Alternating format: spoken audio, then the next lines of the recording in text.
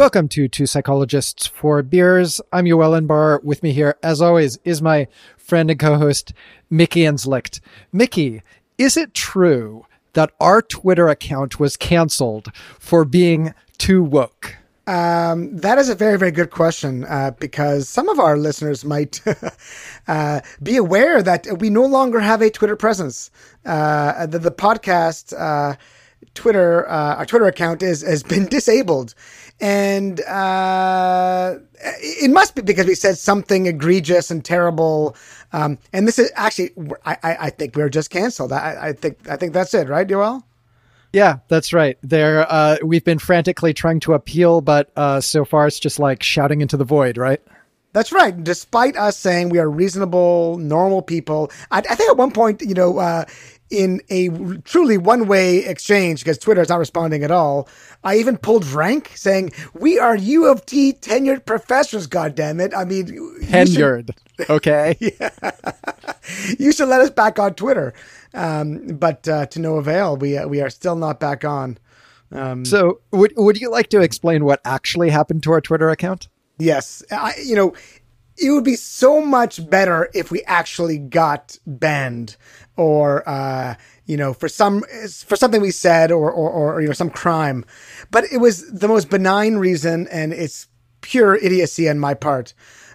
So as I mentioned, last episode was our 50th episode, and we thought we'd celebrate. And it just so happened that we had this amazing graphic designer, branding guru named Olga Pope from Linehouse London, who created this wonderful artwork for us. We've got a new logo, new artwork, cover art for the podcast. We also have beautiful Twitter art. So our logo is going to be really, really different. I was really excited for that. And, you tasked me, a fateful decision on your part to task me with updating the Twitter account. And I went about this, started doing it. And then, went to the edit button and I saw, the birthday was left blank. And it's our 50th anniversary. I mean, and, we have been around since May 2018. So I figured I'd put in, and I looked up our first episode, and I got the correct birthday. And as soon as I put in whatever it was, early May 2018, as soon as I pressed the, submit button, we were locked out of the account. And we had this ominous message saying, you've been locked out because one needs to be 13 years old to have a Twitter account. And since we're only two, we are, breaking the rules and out of Twitter, perhaps forever. I'm not sure. So we've been trying to appeal this for over a week now. So really, the takeaway here is that this is my fault for going on vacation to a place with bad internet and leaving you in charge. Would you say that's a fair summary? That's a fair summary. You should not have left me in charge because you asked me to do a bunch of other things. I don't think I fucked anything up, but I wasn't nearly as adept at as you were. And you even added JavaScript to our 4beers.com website. You added a bunch of cool things. Oh yeah, definitely go check out the website. It looks really nice. Again, this is all thanks to Olga, who did amazing work for us. And take a look. I think it looks fantastic. And sooner or later, Twitter has to let us back into our account because we both verified that we are in fact hella old. And, they have to get around to it eventually, right? I would think so. I mean, I am banking on the tenured UT professor to open some doors. Yeah, that definitely is gonna get them moving their asses. So it is true, though, that we were described as too woke in a 3-star iTunes review that we received in the last month, where SNZ_86 accuses us of being overly credulous. This is not a quote. This is just my paraphrase of research purporting to show racial bias. So I don't know that I've ever been accused of being too woke before. Mickey, have you? Never in my wildest dreams would I think that anyone would accuse me of being too woke. And at first I took it as an insult, of course. But then I realized we've also received feedback, that we're too conservative, that, our views are not acceptable in certain company. So the fact that we're getting critiqued on both sides, to me, says, suggests we're doing something right. We're threading the needle here, baby. Our goal is to be disliked by everybody, in fact. Yeah. We're certainly, I think, doing that. But that was hilarious. Too woke. Never my wildest imagination. So, this episode, we had been actually planning to talk about this topic for a while, and then, wouldn't you know it, Harper's came along and scooped us with an open letter entitled "A Letter on Justice and Open Debate." So, briefly, what we had wanted to talk about was the idea of orthodoxy, and particularly orthodoxy on the left, whether in fact it's true that there's been a narrowing of acceptable opinions, consequently a larger set of things that you might get in trouble for or worry about talking about publicly. And we had sort of been kicking around the idea of doing this episode, and we kind of hadn't gotten around to it just due to our schedules. And then this open letter came out July 7th and, sort of stole our thunder a little bit. So thanks a lot, fucking Harper's. But anyway, it's a useful summary, I think, of some of what we wanted to talk about. So this is an open letter. As I said, there's numerous luminaries whose names are attached to this. Noam Chomsky is one. Margaret Atwood is one. Wynton Marsalis, Atul Gawande, a whole host of other people. And this open letter, it's called A Letter on Justice and Open Debate. I would characterize the core claim this way. This is a quote I'm reading now from the letter. "The free exchange of information and ideas, the lifeblood of a liberal society, is daily becoming more constricted. While we have come to expect this on the radical right, censoriousness is also spreading more widely in our culture. An intolerance of opposing views, a vogue for public shaming and ostracism, and the tendency to dissolve complex policy issues in a blinding moral certainty." So, end quote. Mickey, what do you make of that claim? Well, it's really hard to kind of evaluate it now because there's so many things have been written about the actual letter itself. But when I first saw it, it struck me as like anodyne. It struck me as, yeah, of course. I mean, I think a liberal society needs, open debate. And it's unhealthy for society to jump too quickly to orthodox views, to quickly, without much debate, to quickly say this is the correct opinion, and then to be, as they write in the letter, morally certain that they are correct. So, on its face, I thought this was unobjectionable. I also thought they had a really wide assortment of people, many who are quite famous and well known, and that is actually why they were even able to sign their name to it, because they're powerful and famous. They're not so worried about being canceled, being criticized. I mean, Salman Rushdie, signed this. He had a fatwa against him a couple of decades ago, so he knows a little bit about writing things that are unpopular in certain circles and the repercussions of it. So at first I thought it was pretty bland and like self-evident, and I was surprised at the reaction. Yeah, so how would you characterize the reaction? I mean, I should say I'm surprised, but at the same time, should we be? I think you had, to some extent, I don't want to say a knee-jerk reaction, but you had a reaction of, these are just powerful people trying to defend their own points of view. They're trying to protect their own privilege and power, and they are upset that opinions are becoming democratized. They're upset that people's power is being called and saying this opinion, what you're saying is not worthy despite you having power, and how dare you try to stifle or quash what I'm trying to say. So I think the reaction was, this is just a bunch of powerful people doing what powerful people do. I think that was at least one reaction. That there were other more nuanced ones, but that was certainly one of them. I thought that particularly the critique that says, like, yeah, these are just powerful people and they don't like to be criticized was pretty transparently bad, right? Because these are the people who are in a position to say this stuff. If they're right, and in some institutions on the left, you get in trouble for having these kinds of beliefs, well, then the people who are in a more vulnerable position aren't going to speak up, right? Because they should worry about getting fired. So who's going to speak up? The people who are harder to fire. And that just seemed like so obvious that if you're missing that, it's like some real powerful motivated reasoning or like, reluctance to really like engage with the arguments or something. So anyway, I wrote a quick Twitter thread about that. Like nothing major, majorly controversial, seemed like pretty, like you said, anodyne to me. And I don't want to exaggerate, but like a couple DMs from people reaching out being like, thanks for saying that. I would have liked to say something similar, but I didn't feel comfortable doing it. And these are academics, people who are pre-tenure or not tenure track. And to me, this speaks to the sense in which I care about this, which is that within academia, there is a lot of people in precarious positions. They're looking for a job.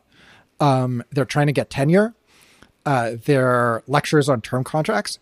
And for those people, being seen to endorse an unpopular opinion could have real career consequences. And I think academics in general seem to think that it's part of our job to have unpopular opinions.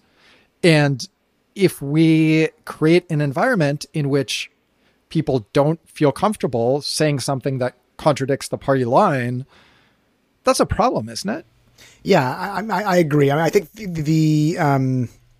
this experience that you're recounting of people privately DMing you, emailing you, I think is one that's shared by a wide number of people who, the pattern is as such, such as what you had. You might express an opinion. You had the courage to express an opinion. And then other people say, I'm thank you so much for speaking up because I don't have I couldn't do it. I wouldn't have said anything about the Harper's letter because at this point I'm like tired of getting the clapbacks. But I think that's a common thing. And I think it's dangerous when you have, an orthodox opinion that forms rather quickly, yet it's only orthodox because people are afraid of speaking against the orthodoxy, of speaking up a heterodox view. It'd be one thing, if there's an orthodox view and a view that there's, large consensus on, and people, the majority more or less agrees. But it's very hard to tell in the current climate whether that's the case or whether, in fact, there is this, what appears to be a consensus view, but in actuality, it's a view held by a loud minority who are very critical of those who do not agree with them. And then other people, run afraid. So then you have like a public face that's very, very different than a person's private face. And again, I've had enough of these conversations myself that I'm sensing that there's this duality going on now. There's enough, doublespeak. I'm saying one thing on Twitter, social media, or email. I'm saying the words that I need to say to get myself out of trouble, or to at least not be seen as, being a troublemaker. But in reality, in private, I think something altogether different. And I think that's a really dangerous place to be in. So I guess there's a few kind of explanations for this, right? So one could be, like I've said, there's people who like really do fear for their jobs. And, when you're trying to get hired, you're trying to get tenure, it just naturally makes you worried about pissing somebody off, right? So there's that. And then there's, let's say you have tenure, as both of us do. There's a kind of like informal social sanctions that's like, well, people might think bad things about me. I might lose friends. I might be ostracized, etc. And then there's a third thing, which I don't think, gets considered enough, which is that you generally believe in the goals or your interpretation behind whatever point of view is being advocated. And you just go along sort of to be nice. And because it's, easier than saying no or being argumentative, right? So like this struck me in the context of, there's a this is all open letters. I think maybe the solution is people just stop fucking writing open letters. But there's a Princeton open letter addressing the problems of racism on Princeton's campus. And one of the things that it demands is that there be a university committee to review people's research for racism and to sanction them if their research is found to be racist. Now that, like, I'm just going to go out on a limb and say that's fucking batshit. Right? Like, we have academic freedom for a reason. What is the definition of racism? How broadly is this going to be applied? What are the sanctions going to be? It's unworkable, right? Lots of people signed on to this letter, and I checked, and I'm not going to like call anybody out by name, but people who I know and like in the psych department, for example. And I was like, man, like who's signing on to this like fucking crazy demand? And I just read a thing today. So the journalist Connor Friedersdorf actually contacted signatories to the letter and was like, well, really? Like, how do you justify this? Like about that particular demand? And when he got responses, many of the responses said like, oh yeah, no, I don't support that at all. And I don't think that has any chance of happening, but it just generally endorsed the idea that racism is bad and we should be hiring more, non-white faculty members. Right. So in a very vague way, yeah, I'm behind the general principles, but yeah, no, this thing strikes me as crazy too. And tellingly, not all of those people wanted to go on the record, which is interesting. But like, is there some degree of that? Is it like somebody makes this really provocative out there statement and you're like, yeah, no, that doesn't seem right. But I agree with the general idea. So I'll just kind of be supportive because, I don't want to be that naysayer who's like, not signing on to the anti-racism letter.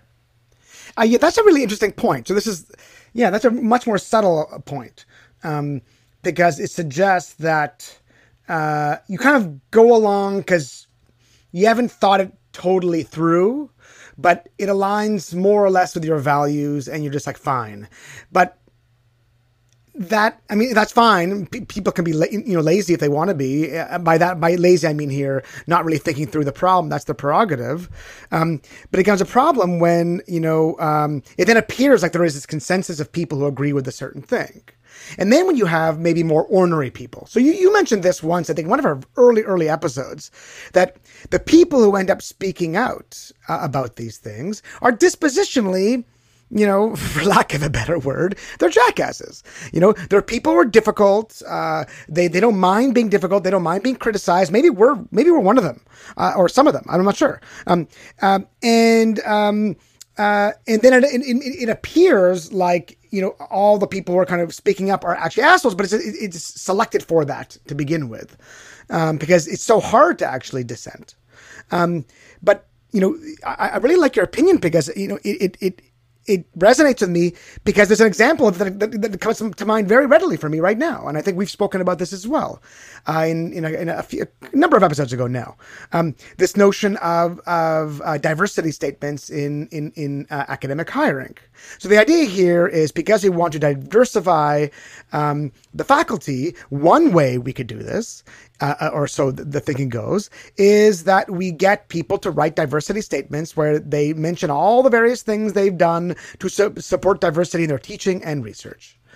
And the idea here is that we'll then be able to pick people who are ideologically aligned. But I think the real reason for doing this is it's a tool of affirmative action, which I actually, I'm in favor of. So to hire, people who belong to certain racial, ethnic, sexual groups. But why would you do that via a diversity statement? Because one could be, a white, old, rich dude and write the most beautiful, eloquent diversity statement. And, at least by the way a diversity statement might be evaluated, you would get hired, right? But now if, for example, just a hypothetical here, Yoel, if one was to speak up and say, I'm for diversity hiring, but I don't think this is a good way of going about it, well, you might receive criticism. People might think that you are actually not in favor of diversifying the faculty, and that you're secretly, you're secretly a racist, for example.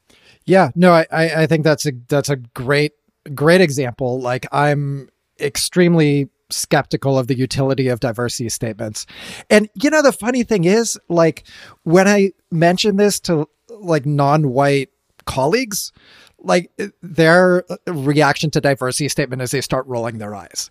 So I feel like the actual constituency that like likes diversity statements, it is a pretty small group, right? But, you know, when it seems like everybody is excited about it and it's quote unquote best practices now, and like applicants are probably going to have to write one for some other university if they don't write one for our job. So like, is it really a big deal for them to like just add in the thing that they already wrote? And then I'm like, well, this is not the hill that I want to die on, right? I don't feel like having a protracted fight where I like kick up a fuss and honestly probably lose the argument in order to like, make this point that I don't think these diversity statements are worthwhile. And it's funny that you said this, you brought up this point again that we've talked about before about this is how you select for cranks, because at Princeton, the person who like most loudly and publicly objected was a professor whose name I now forget, who wrote this response. And the response was a bit cranky. Like he didn't like some Black undergraduate advocacy group and he referred to them as like a domestic terrorist organization, which is just like ridiculous hyperbole, right? It is like, that's not a great advocate for the, anti-letter side, but, these are the people who are now willing to take that sort of a public stand, right? I'm sure there's lots of people who are skeptical about some element of it. Some of them are quoted in this, Friedersdorf piece that we will throw in the show notes, but they're not going to go public about it because like really who needs the trouble, right? Like why not just sign the nice anti-racism letter and move on with your life? The problem is, twofold. One, people get the wrong impression about what has widespread support. And then two, it's a little bit of a foot in the door, right? So then when they come back and they're like, no, now we really want to do the committee. And make no mistake, there are definitely some people who want the committee that reviews everybody's research for racism. Then you're in sort of a weaker position when you've already signed on to the letter advocating for the committee, right? Then it's hard to say like, oh, just kidding. I didn't mean it. I meant the other stuff. Yeah, that's right. Correct me if I'm wrong, Yoel. This cranky Princeton prof who kind of objected, wasn't there then a petition that he should somehow be punished or reprimanded? And that the university president then either tweeted or said, we are going to in fact review, this professor's case to see, whether there should be consequences, which were then quickly, reversed. I mean, the president misstepped. I'm not sure it was the president or someone else, but am I wrong about that? No, I think that's exactly right. So the university administration, in response to backlash to this professor's criticism of the open letter, said, yes, we're totally going to investigate this dude. And then there was a backlash to the backlash and they backed off of it. So what do you make of this? Actually, this is maybe a good illustration of some people's retort here is like, well, name the people who have actually been canceled, right? Like, we haven't, been talking about this in terms of cancel culture. So maybe it's better to say, name the people who've actually experienced professional consequences, right? If you have trouble coming up with any, does this illustrate that maybe is not such a big problem? Right. Well, first of all, I mean, I think there's actually a website now, which I probably could find in a couple of clicks, a list of people who have been canceled, famous and not so famous. So I think this critique has been levied enough that no one's actually been canceled. So there's clearly a list of people who have been critiqued and then have been fired or resigned. So James Bennett from the New York Times was the op-ed editor, and he resigned coincidentally shortly after this. He allowed an op-ed to be written by Tom Cotton, a Republican senator who suggested that the military should intervene in violent protests, an opinion that's actually pretty widely held in the U.S. as even though I deeply disagree with it. He's one example. There's so many examples now. But by cancellation, that doesn't necessarily mean fully fired or losing their job. It could also mean, I think cancellation means a lot of things. It could be just being a Twitter mob being angry with you for a day or two. And despite, how unpleasant those few days are, I think at some level you're like, grow a thick skin and that's not so bad. I think when it becomes more serious and where your livelihood is on the line, that's where I object. I mean, do you take that argument seriously? No one's actually been canceled? Not particularly. I mean, like you said, we'll put a link to this Twitter account that like kind of catalogs different instances of people experiencing professional consequences for expressing some point of view that's politically disagreeable to the left. We'll put that in the show notes. So I think there's enough examples. And, you don't actually need to, get the full professor fired in order to intimidate people who have less secure employment, I think is the point. If you're a grad student, if you're an untenured faculty member, if you're looking for a job, it's reasonable to think that, this might have consequences for you. I want to push back a little bit on that because in preparing for today, I came up of, kind of my pros and cons of, let's say, we're trying to avoid cancel culture, but, orthodoxy and kind of the narrowing of acceptable views. And but before I do that, we have forgotten a crucial element today here, Yoel. Shit, we didn't talk about the beer. We haven't talked about beer, but we've been drinking already. I know you and I have already been drinking. Yeah, no, we've all been drinking, but are we just going to stop in the middle and talk about the beer? Is that what we should do? I've been holding on to this beer for a good month now. I've been saving it for this episode. So at least I want to give them a couple of props. Is that kosher, Yoel? That is 100% kosher, but I find your language to be problematic. Okay. So this is, I'm drinking something from Gillingham Brewing Company from right in Prince Edward County in Ontario. This is called a JW Citrus Pale Ale. It's a beautiful brewery in Prince Edward County and a lovely service there. And they come in these beautiful stubbies, 500 milliliter stubby bottles, which I like as well. And this has got like citrus based hops, so it's really yummy. So I'm excited to drink it and to plug them a bit. Awesome. That looks very fancy. I actually found a Flying Monkeys Juicy Ass IPA in my fridge. I'm not quite sure where it came from. I remember you were drinking this maybe in our episode with Keith. I think you had this one. Is that right? I think we've had that a few times. But yeah, so who knows? I've heard that people have been partying in your house while you were away. So it's possible that the many people who visited your house have just left beer there. That's right. That's one of the benefits to having large parties when you're not at home. Extra booze. All right. Well, belatedly, cheers. Yeah, cheers. Cheers. Okay, so I want to get back to this one thing that you said. There are all kinds of topics that we don't accept, even in a free society with strong free speech norms. There are all kinds of topics that we do not accept. And in fact, if someone espoused it, such an opinion, we would be okay if they, suffered consequences. Right? So, for example, you and I are both Jewish, and I don't think we'd be cool with having a legitimate, neo-Nazi, Jew-hating neo-Nazi invited to campus. I would be okay with that being protested, and I'd be okay with silencing that point of view. So we no longer are open to what I would call, in this case, hate speech, right? That's, in a purely free society with purely free speech, we should be okay with that too. But we don't tolerate those points of view. Maybe something that's a little bit less controversial, or maybe not. We don't, in academia, we wouldn't typically invite someone who had a really, really fringe opinion on, let's say, climate science. Right? I mean, there seems to be, there is some dissent, but there's pretty large consensus that the Earth is warming and that climate change is real and that a proportion of that is due to humans.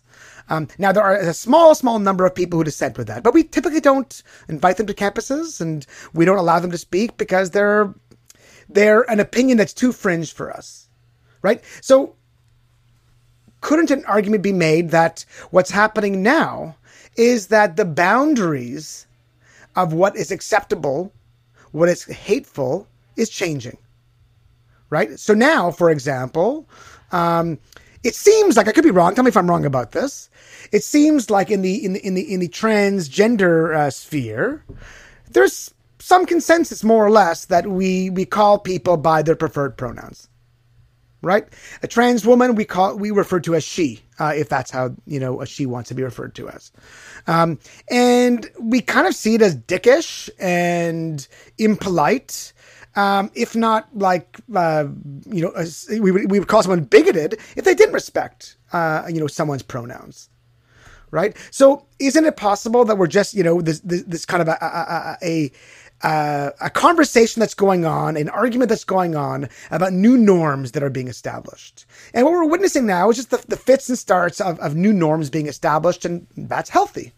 Yeah, I mean, I think that would be a valid argument if the things that people were being sanctioned for were bigotry. Like, I think trans people don't have the right to live their lives the way they want, for example. I don't think you should use somebody's chosen pronouns. To me, that is bigoted. But I don't think that anybody serious that I'm aware of is making those sorts of arguments. So like, I'm sure that there are some people on the right who say those sorts of things, but they're not in any of the circles that I'm in. So what people are getting in trouble for is saying stuff like, well, biological sex is a reality. Biological sex isn't just a social construct. And I think most people outside of a very small slice of the world's population would be like, yeah, that's uncontroversial. Right. Or maybe folks are making an argument on one side of what I think is actually a genuinely difficult question of, for example, how much of an advantage do trans women have competing against biological females in sports? So I think that is to some degree a technical question that depends on the science. And it's also a question where we have to balance the interests of different groups, right? On the one hand, trans women who want to compete as women in sporting events.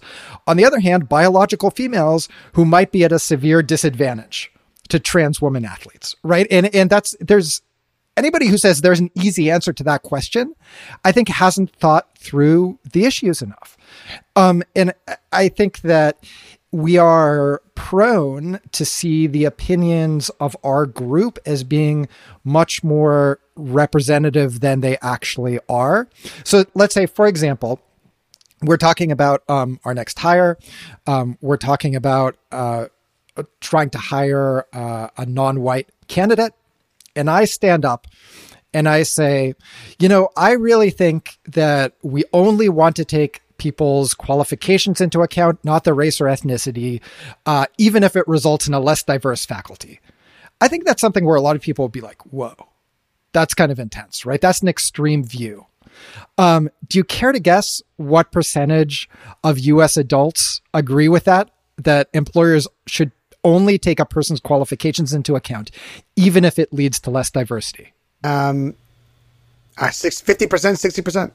74% agree with that statement. 54% of Black people agree with that statement. Only 37% of Black people agree that an employer should take a person's race and ethnicity into account in addition to qualifications in order to increase diversity, right? So this view that to us in our kind of like narrow circles seems sort of extremely right wing is in fact incredibly mainstream, right? Super majorities of Americans and even like comfortable majorities of racial minorities agree that an employer should not take race or ethnicity into account. And that seems like a problem. I mean, okay, so there's so much in there that to unpack. So let me get to your last point. So your last point, I mean, okay, sure. There's a divergence between what's happening in, let's say, in this example, the hypothetical example in the academy, versus what's happening, let's say in mainstream public opinion. But who says those things have to match? Right? Can't academia be the leading edge of opinion? Can't it be, look, this is what we've deemed to be a good opinion to achieve our goals, our values, and if the mainstream America or mainstream whatever country, Canada, doesn't agree, that's fine. I think it's a problem if we say admission to this club of like researchers or academics, or maybe this applies to the media as well, like elite media, requires adherence to a really exotic set of moral norms that most of the country does not agree with.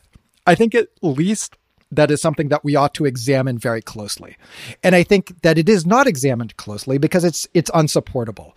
I think if you think about it closely, you just can't, I don't want to say can't, it's very difficult to make a strong argument that something that we should be requiring as like sort of the price of admission. I mean, okay, so, as you know, I'm playing devil's advocate here, but I must admit, I've got John Jost in my ear. Okay. So about a year ago, I think we had him on the show, and he made, again, I don't really believe this, but I think what he was saying is, people on the left, liberals, are more right.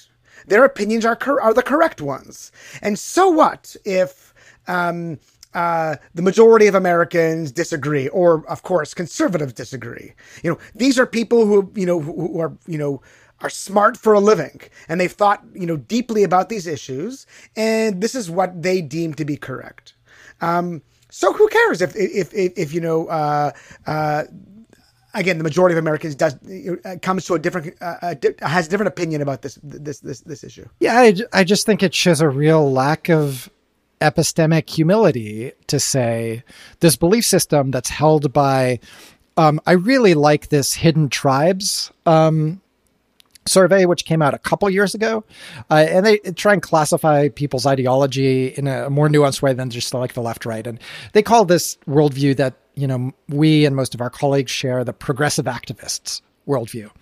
And progressive activists are unrepresentative of the population in lots of ways. They're more educated, they're whiter, they're higher earning.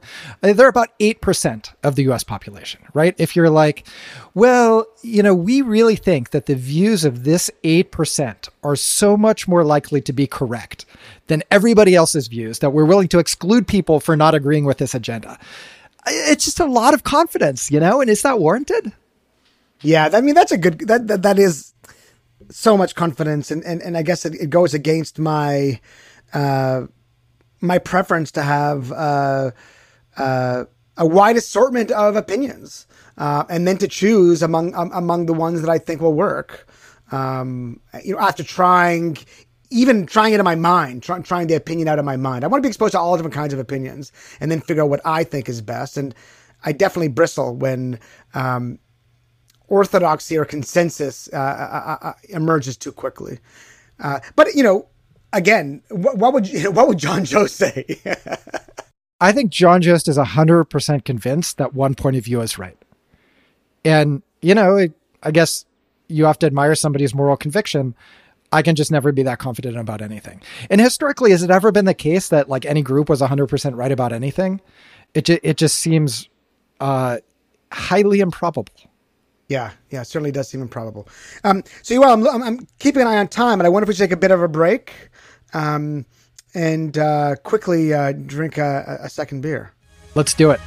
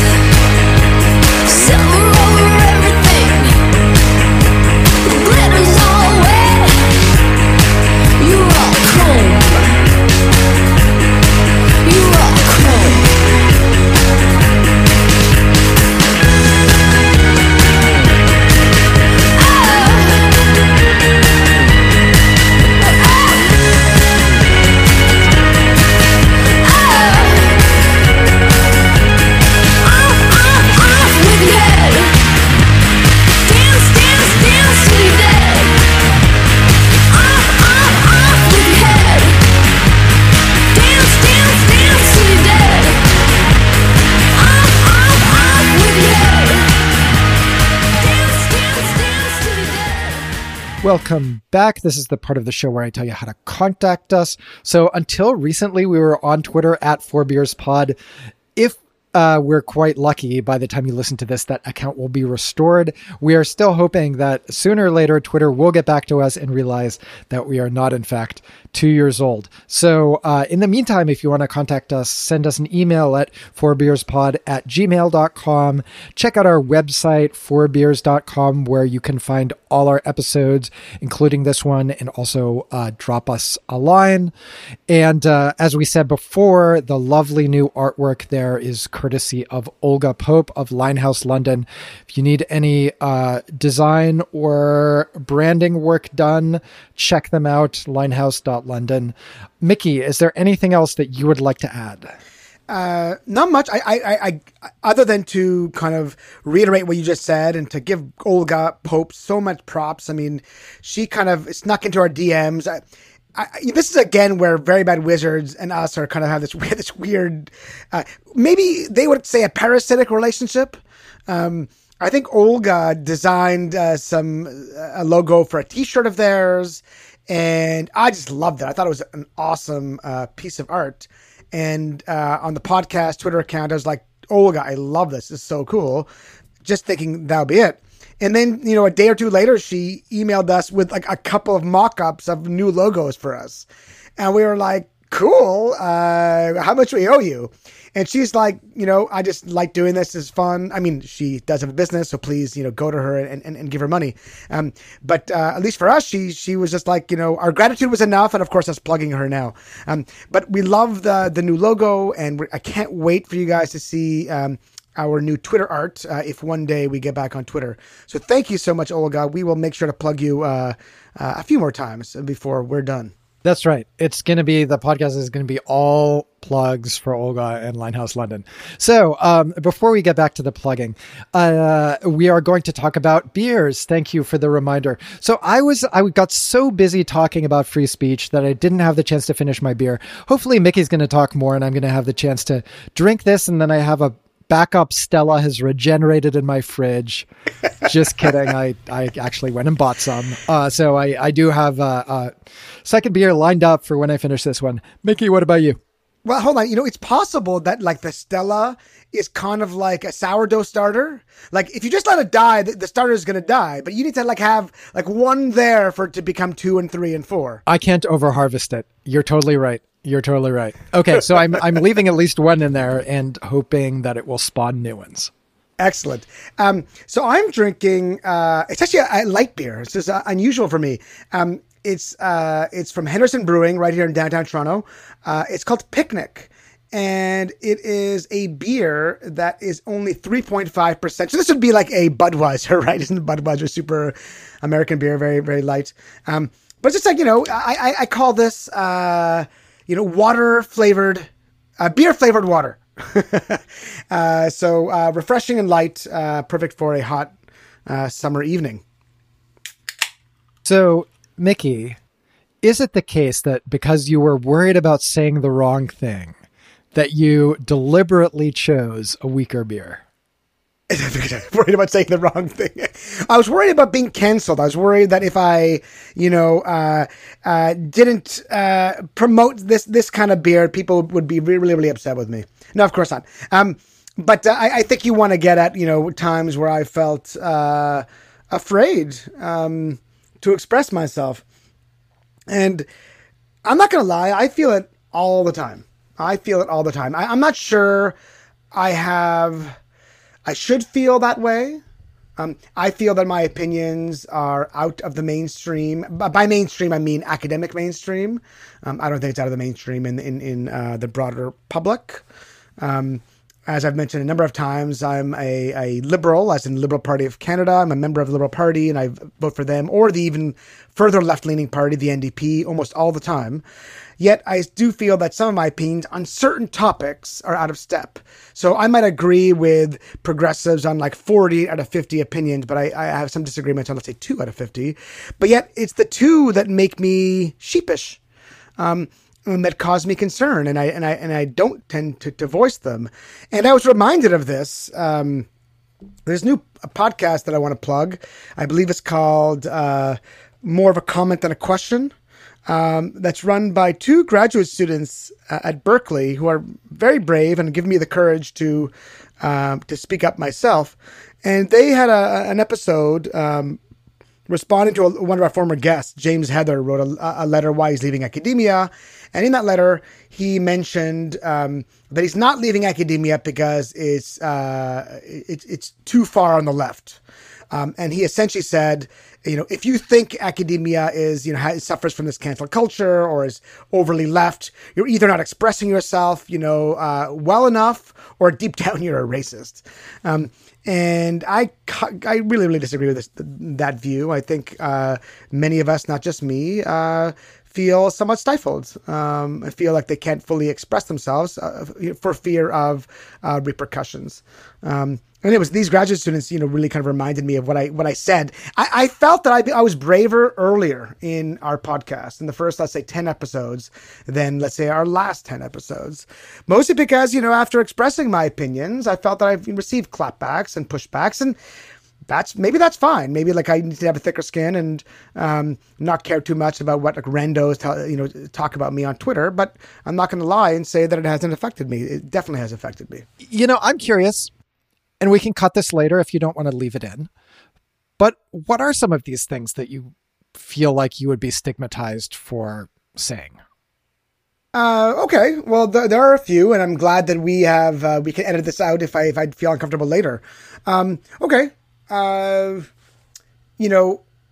the George Floyd horrific murder and the, massive unrest that's still ongoing months later in the U.S., there was a movement that's still very vocal and around,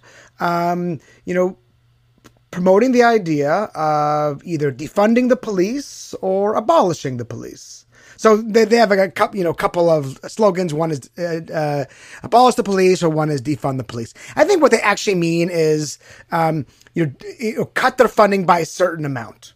Okay, but some activists, let's say in Toronto, activists want the police services cut by 50%, and then to take that funding and replace it with, for example, social workers or mental health advocates or people who are better able to deal with some of the things that police shouldn't be dealing with. And I really am down with that. That to me makes a boatload of sense. And I'm okay with that. But when I first heard it, I was alarmed by this notion of, defunding the police or abolishing the police altogether. And if I was, free to speak my mind, I might have said, well, I'm not sure this is a good idea. But I saw numerous other people say that exact same thing and get severely criticized, including by our good friends at Very Bad Wizards, who were quite upset at, I think, especially people in the IDW, the intellectual dark web, for suggesting that defunding the police was a stupid idea or a bad idea. But nonetheless, I didn't feel safe to even kind of put my toe out there and say, I'm not sure I'm comfortable with this. This makes me a bit uncomfortable because there might be problems with the police, but I also believe the police have an exceedingly hard job. And I'm glad they're around because I've had to call the police a few times in my life. And I'm glad they're around to help me feel safe. Yeah, that's so interesting to me because it illustrates a couple things. Like the first is, being skeptical of police abolition is about the most mainstream position that you can imagine, right? So it's that's what I'm talking about, this very, very rarefied set of moral norms where it might be seen as problematic to say, hey, maybe abolishing the police is not a great idea. And the second is that on a level where you're talking about people's day-to-day experience and not these moral abstract arguments that you have on Twitter, the details really matter. And it can both be true that people view the police as treating them unfairly, arbitrarily, and violently, and also really see the need for effective law enforcement. And there was a great story in the Washington Post about this that just talked about these few blocks in Washington, D.C., where they've had just a really bad increase in violence. And people who live on this block, who are, I think, almost all Black, say both, the cops don't treat us well, don't respect us, and they're never fucking there when actual crimes are happening, right? So it's adding insult to injury. And if you just naively say, oh, what we need to do is get rid of the cops or cut their budget in half, and then you don't do anything else, right? Then you may just make the situation in those neighborhoods worse. And most of the people, I should say, who like are pushing this, like just abolish the police line, are not living in neighborhoods that are heavily affected by violence, right? So it's kind of a free moral belief in the sense that you're not really paying a personal price if that policy were to actually be implemented. Now, is that policy actually going to be implemented in many places? Not in many, but Minneapolis, for example, which has experienced an uptick in shootings and homicides, they are talking about abolishing the police department and replacing it with something else, TBD. Seattle is talking seriously about cutting their budget, I think, in half. And I think there's a lot to be said for, look, we want the cops to do everything, right? We want them to show up to be social workers, to be mediators in family disputes, to catch lost dogs, what have you. And for most of those things, you don't need somebody with a gun to do that, right? And could we divert some of the money that's currently going to enforcement and use it instead for prevention, for community building? Yeah, absolutely, right? But the key there is divert, not just cut, right? And the fear is that, people may, in kind of a blinding rush of moral certainty, do the defunding part and then not do anything else. And I think that has a very high likelihood of making things worse. And so this is, I guess, something else that we wanted to get into eventually, which we might as well get into now, is that these debates do have real consequences, right? It's not just a question of an academic defense of a abstract principle. It's that if we don't hear all sides, we're likely to make stupid decisions. Getting pushback from people who have a range of views makes us smarter, right?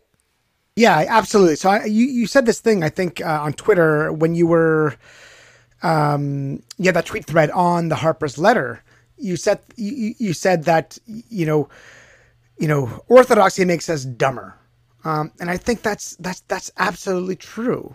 We need the range of opinions to try them on. I try ideas on all the time. I've tried ideas on even in papers. I write a paper where I think there's a kernel of an idea there. I'm not fully even sure I totally buy it, but I want to just play with the idea, sit with the idea, like wear the idea a little bit.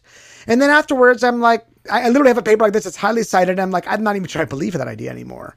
But I think it's okay to try ideas on.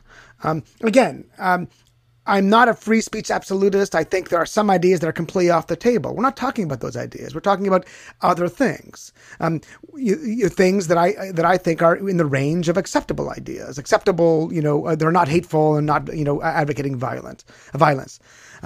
So absolutely, I think we need a vibrant ecosphere of opinions that we sample from until we find the one that brings the best possible outcomes. And that only happens often through trial and error, through being exposed to the ideas. So if you quickly, narrow down to the idea, so abolish police or defund the police, without hearing people push back, without fully entertaining entertaining their pushback and listening to their pushback, then I think we're making bad decisions. I think it's foolish to do that. There's this interesting phenomenon that happened like around that. I associate this maybe unfairly with Robin DiAngelo and her White Fragility book. And it was funny. I do think of this as a kind of an example of this dynamic of nobody wants to be the first. That book, shot to the top of the bestseller list. People were recommending it. And I think lots of people, myself included, were like, God, this book seems sort of terrible in all sorts of ways.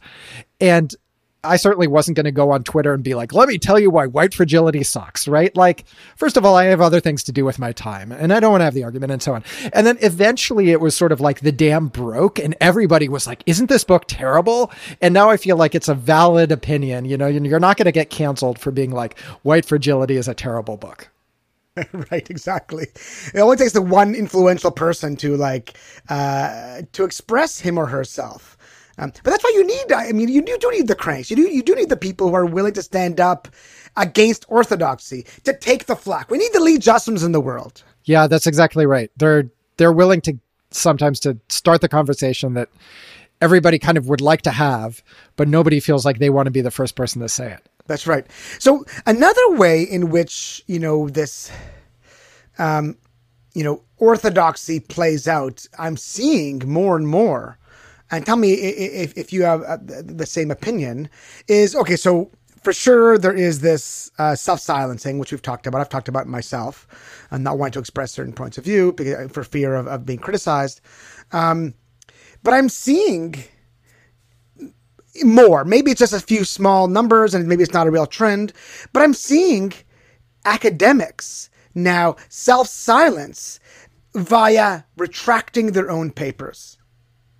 And retracting their own papers, not necessarily because of errors that they or other people have identified. That happens all the time, and that should happen. But also retracting because of the political ramifications of, what their papers, the ramifications of their actual paper. So, for example, I just saw today on Twitter, I'm barely on Twitter these days, but I saw something. Twitter just gives me this shit. It knows that I react to it. There's a paper, which I never would think this is an interesting topic. I would never pursue this topic, but it was a paper examining, in a medical journal, examining the relationship between certain forms of endometriosis, which I believe is a condition that affects the ovaries, women's ovaries. So the connection between endometriosis and attractiveness. And the scientists found that women who suffer from endometriosis tend to be more attractive. And I think pretty much as soon as this was published, it met with all kinds of scorn and all kinds of criticism from the medical establishment, because this is such a dumb question. There's so much we need to know about endometriosis. It affects women, and it's a devastating disorder. Why are you examining attractiveness? So the authors initiated a retraction of this paper, not because of its scientific merit or lack thereof, but because of the political backlash that it caused. Now, again, I don't think I would ever pursue this question. I'm not sure why you would want to address this question, but the data are there. You stand by the method via which you collected the data and the conclusions you're drawn. Maybe this, who knows? Maybe this will, lead to a breakthrough in understanding endometriosis and helping, those who suffer from it. I don't see how that could be, for example, but nonetheless, it just seems odd to retract this paper. I didn't dig too deeply into this, but it just seems like this is someone who is acquiescing to, political correctness. Yeah, so this is after the fact self-silencing.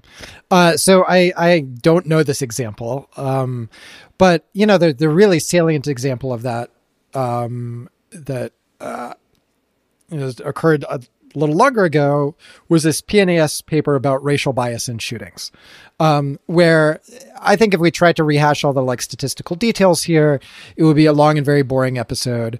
But basically, this paper overstated some of the conclusions, or maybe you could say misstated some of the conclusions in the significance statement and I think the abstract. And that was pointed out, hey, you can't actually draw that conclusion from these data. And they actually issued a correction. Now, it was described correctly in lots of other places in the paper, but there was some overclaiming going on. And fair enough, the process worked. They corrected it. Done deal, right? No. Then recently they retracted it. And their stated reason for retracting it is the wrong journalists are talking about this and mischaracterizing our findings, which, okay, I have somewhat complicated feelings about. I do think that it would be a better world if PNAS papers didn't overclaim. I also think that if you retracted every overclaiming PNAS paper, there wouldn't be a lot left to the journal. But I think most importantly, when you're talking about an issue as kind of with such real world importance, it's so important that we scientists be seen as giving an impartial and unbiased view of the evidence. And when you see this kind of a retraction, it can't help but appear to be flagrantly political, because of course it is flagrantly political. The reason this paper is retracted is because politically it was disagreeable to people who made the authors' lives difficult enough that they finally decided, what the hell, better to retract it. Now, this is a bit of mind reading on my part. I don't know any of the authors personally. I don't know what they were actually thinking, but that seems like a really plausible interpretation here. And if a third party who maybe doesn't share our politics looks at this and is like, look, you can't even publish these findings that don't agree with their orthodoxy, then you just lose all faith in the enterprise. And I think our credibility depends on being seen by policymakers and politicians as presenting an unbiased view of the evidence. And how are we going to do that if we keep going this way? So I'm glad you brought this up. So I spent like hours today, going over this kind of incident, and maybe we'll have a whole episode on this at one point. This incident with Joe Cesario, who's one of the authors of this paper. And I wonder, though, if they understated some of their claims in the retraction. Because apparently there's this Wall Street Journal journalist who, in response to the retraction, said, because I cited this paper approvingly, the authors then retracted. Okay, which is essentially, I think, you can interpret what you just said is essentially that. Joe Cesario then wrote a letter to the editor saying that is not in fact the case, because A, we sent you the paper, so we were happy for you to promote it. But in B, it's actually because we no longer, can stand behind the science. So I think maybe the retraction didn't state, enough how they no longer are confident in their conclusions. Is a sense I got, at least from the letter that Joe Cesario wrote to the Wall Street Journal.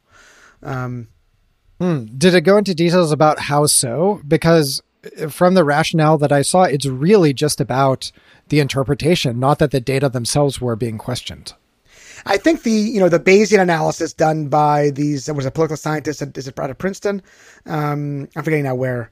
Knox and Momolo, I believe, are the names of the authors. I think, according to this critique, all the Cesario paper can say is the probability of being black or white given being shot. When in fact, what they want to be saying is what the probability of being shot by police given being black or given being white. And they can't, because they only have data on people who are shot. They don't have non-shooting data. So I think it more deeply undermines their claim. Maybe we're getting too deep in the weeds here. I'm not exactly sure. We could keep the original version of it. But I remember, reading it being like, I also was puzzled by the retraction. I'm like, wait, hold on. You're retracting it because, okay, you overstated. You admit that, and you apologize for that. But as you mentioned, many people overstate, and we shouldn't be doing it. And let's all stop doing it, including, yours truly. But it seemed like they were really, from the retraction at least, upset at the way it was being discussed in the media. So I also got the sense this is a political retraction, but they're claiming otherwise now. Yeah, that's maybe this is something that we need to tackle in depth in a future episode, because it sounds to me like what you're describing is just the overclaiming aspect, right? So their statistics showed one thing, but sometimes when they were describing the results in words, they reversed it. And you actually can't draw that conclusion from the data. And I thought that's what the correction was supposed to address. Now, maybe there's more to the story. Regardless, even if these flaws are real, if you have a literature on a fraught topic and you subject the papers showing a certain set of findings that you don't like to really rigorous scrutiny, and you don't subject the other papers to the same level of rigorous scrutiny, you're just mechanically going to end up with a biased literature, right? Because you're not going to find the errors that you like politically. And I think that is a real concern. Like, I think that in general, we could be a lot more rigorous about how we evaluate evidence. But I think that there's a real temptation to only critically evaluate those findings that you find politically disagreeable. I agree absolutely with you. It seems like the politically palatable studies are, I don't want to say are being given a pass, but they're not treated to the same level of scrutiny as the politically unpalatable ideas, which, maybe at some level that's okay, right? Because maybe, we want, ideas that you think are out there that are, hard to believe ideas, and in this case it's because of politics, should have really strong evidence. But because it's politics, it's totally based on biased reasoning. It's not based on this being a really, really, out there claim. So, for example, when Daryl Bem, purported to show evidence for ESP, strong claims deserve strong evidence. But it's not the case. Just because something is outside of what you consider politically acceptable doesn't mean it's a very outlandish claim. Right. So if we had people willing to take the other side, right, who are really going to dig in tenaciously on the stuff that people on the left like and try and find flaws in that, then I would say, great, right? This is a system designed to ferret out problems in research. But if you're just doing that asymmetrically, which I think we really are in that position, but due to how homogenous we are politically as a field, then you just are going to end up with a politically biased literature. There's really, as far as I can tell, no way around it. Yeah, that's right. And I said, and Yoel, didn't we get in trouble for having a guest that essentially was accused of shoddy journalism? Good segue. Yes. So one of our personal experiences with politically, I think of it as politically motivated pushback, or you can't say that sort of thing, was we had Jesse Singal on as a guest. We had him on to talk about the IAT. It also happens that he's done a lot of writing about gender dysphoria and trans issues. And in particular, he wrote a very long, deeply researched, and I thought very well-balanced piece in The Atlantic about the issues around youth gender dysphoria. Right. So your, let's say, 8-year-old boy comes to you and says, I feel like a girl. I feel like I'm trapped in a boy's body and I'm really a girl. And then what do you do? Right. And I think this is a very kind of difficult and obviously consequential question for any parent, and obviously for the kid too. There's a lot of hard issues involved in that. And we need a good understanding of the science around that. And Jesse wrote, I think, a very good, well-balanced story about this. And because it did not entirely satisfy some transgender activists, he has become, in certain parts of the internet, just an evil person. And the way that we got sucked into this actually is not when we had them on the podcast, but somewhat later. Somebody on Psych Twitter posted a tweet somewhere along the lines of, it really bumps me out that so many people are talking to Jesse Singal, who's such a bad person. And I think I'm the one who decided to get in there and be like, well, why do you say that? And it just turned into this kind of mini blow up where in the end, a lot of the reaction that I got both publicly and privately was, that's not a question that you should ask. Right? You shouldn't ask for evidence of that claim. You should just take that at face value. And to me, that seems like an alarming attitude for a scientist to have.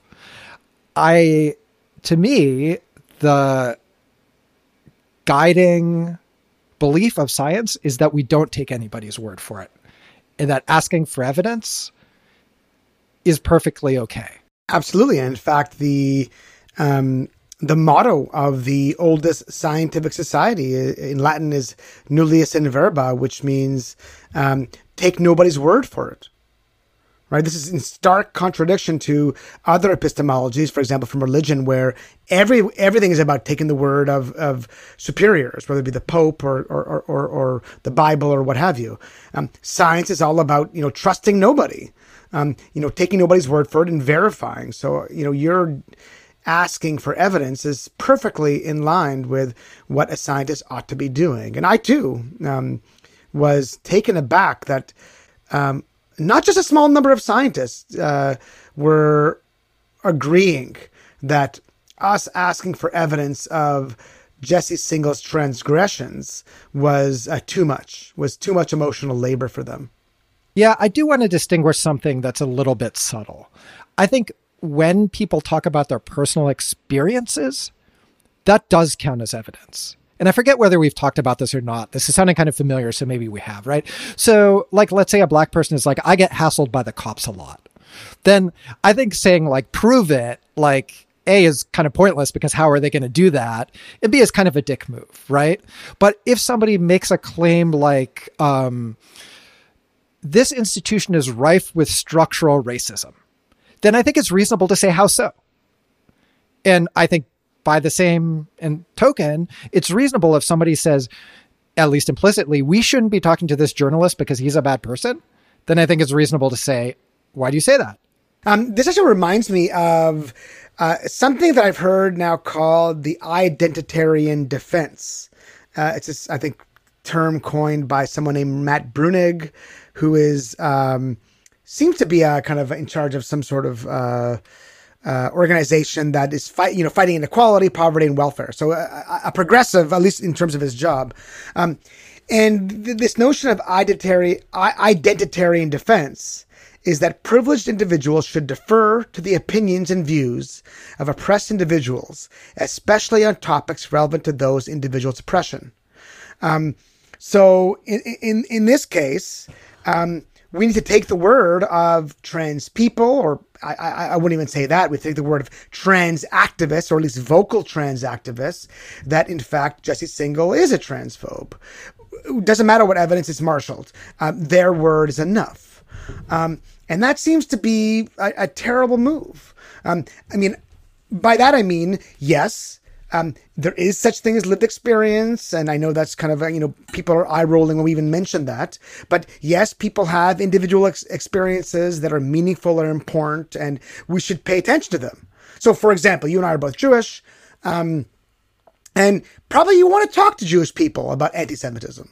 You might want to talk to them, what it feels like that, certain, celebrities right now are saying all kinds of anti-Semitic things that, deeply troubles me. So Ice Cube, a dude I've been listening to nonstop on my playlist, from some of his early hits in the 90s.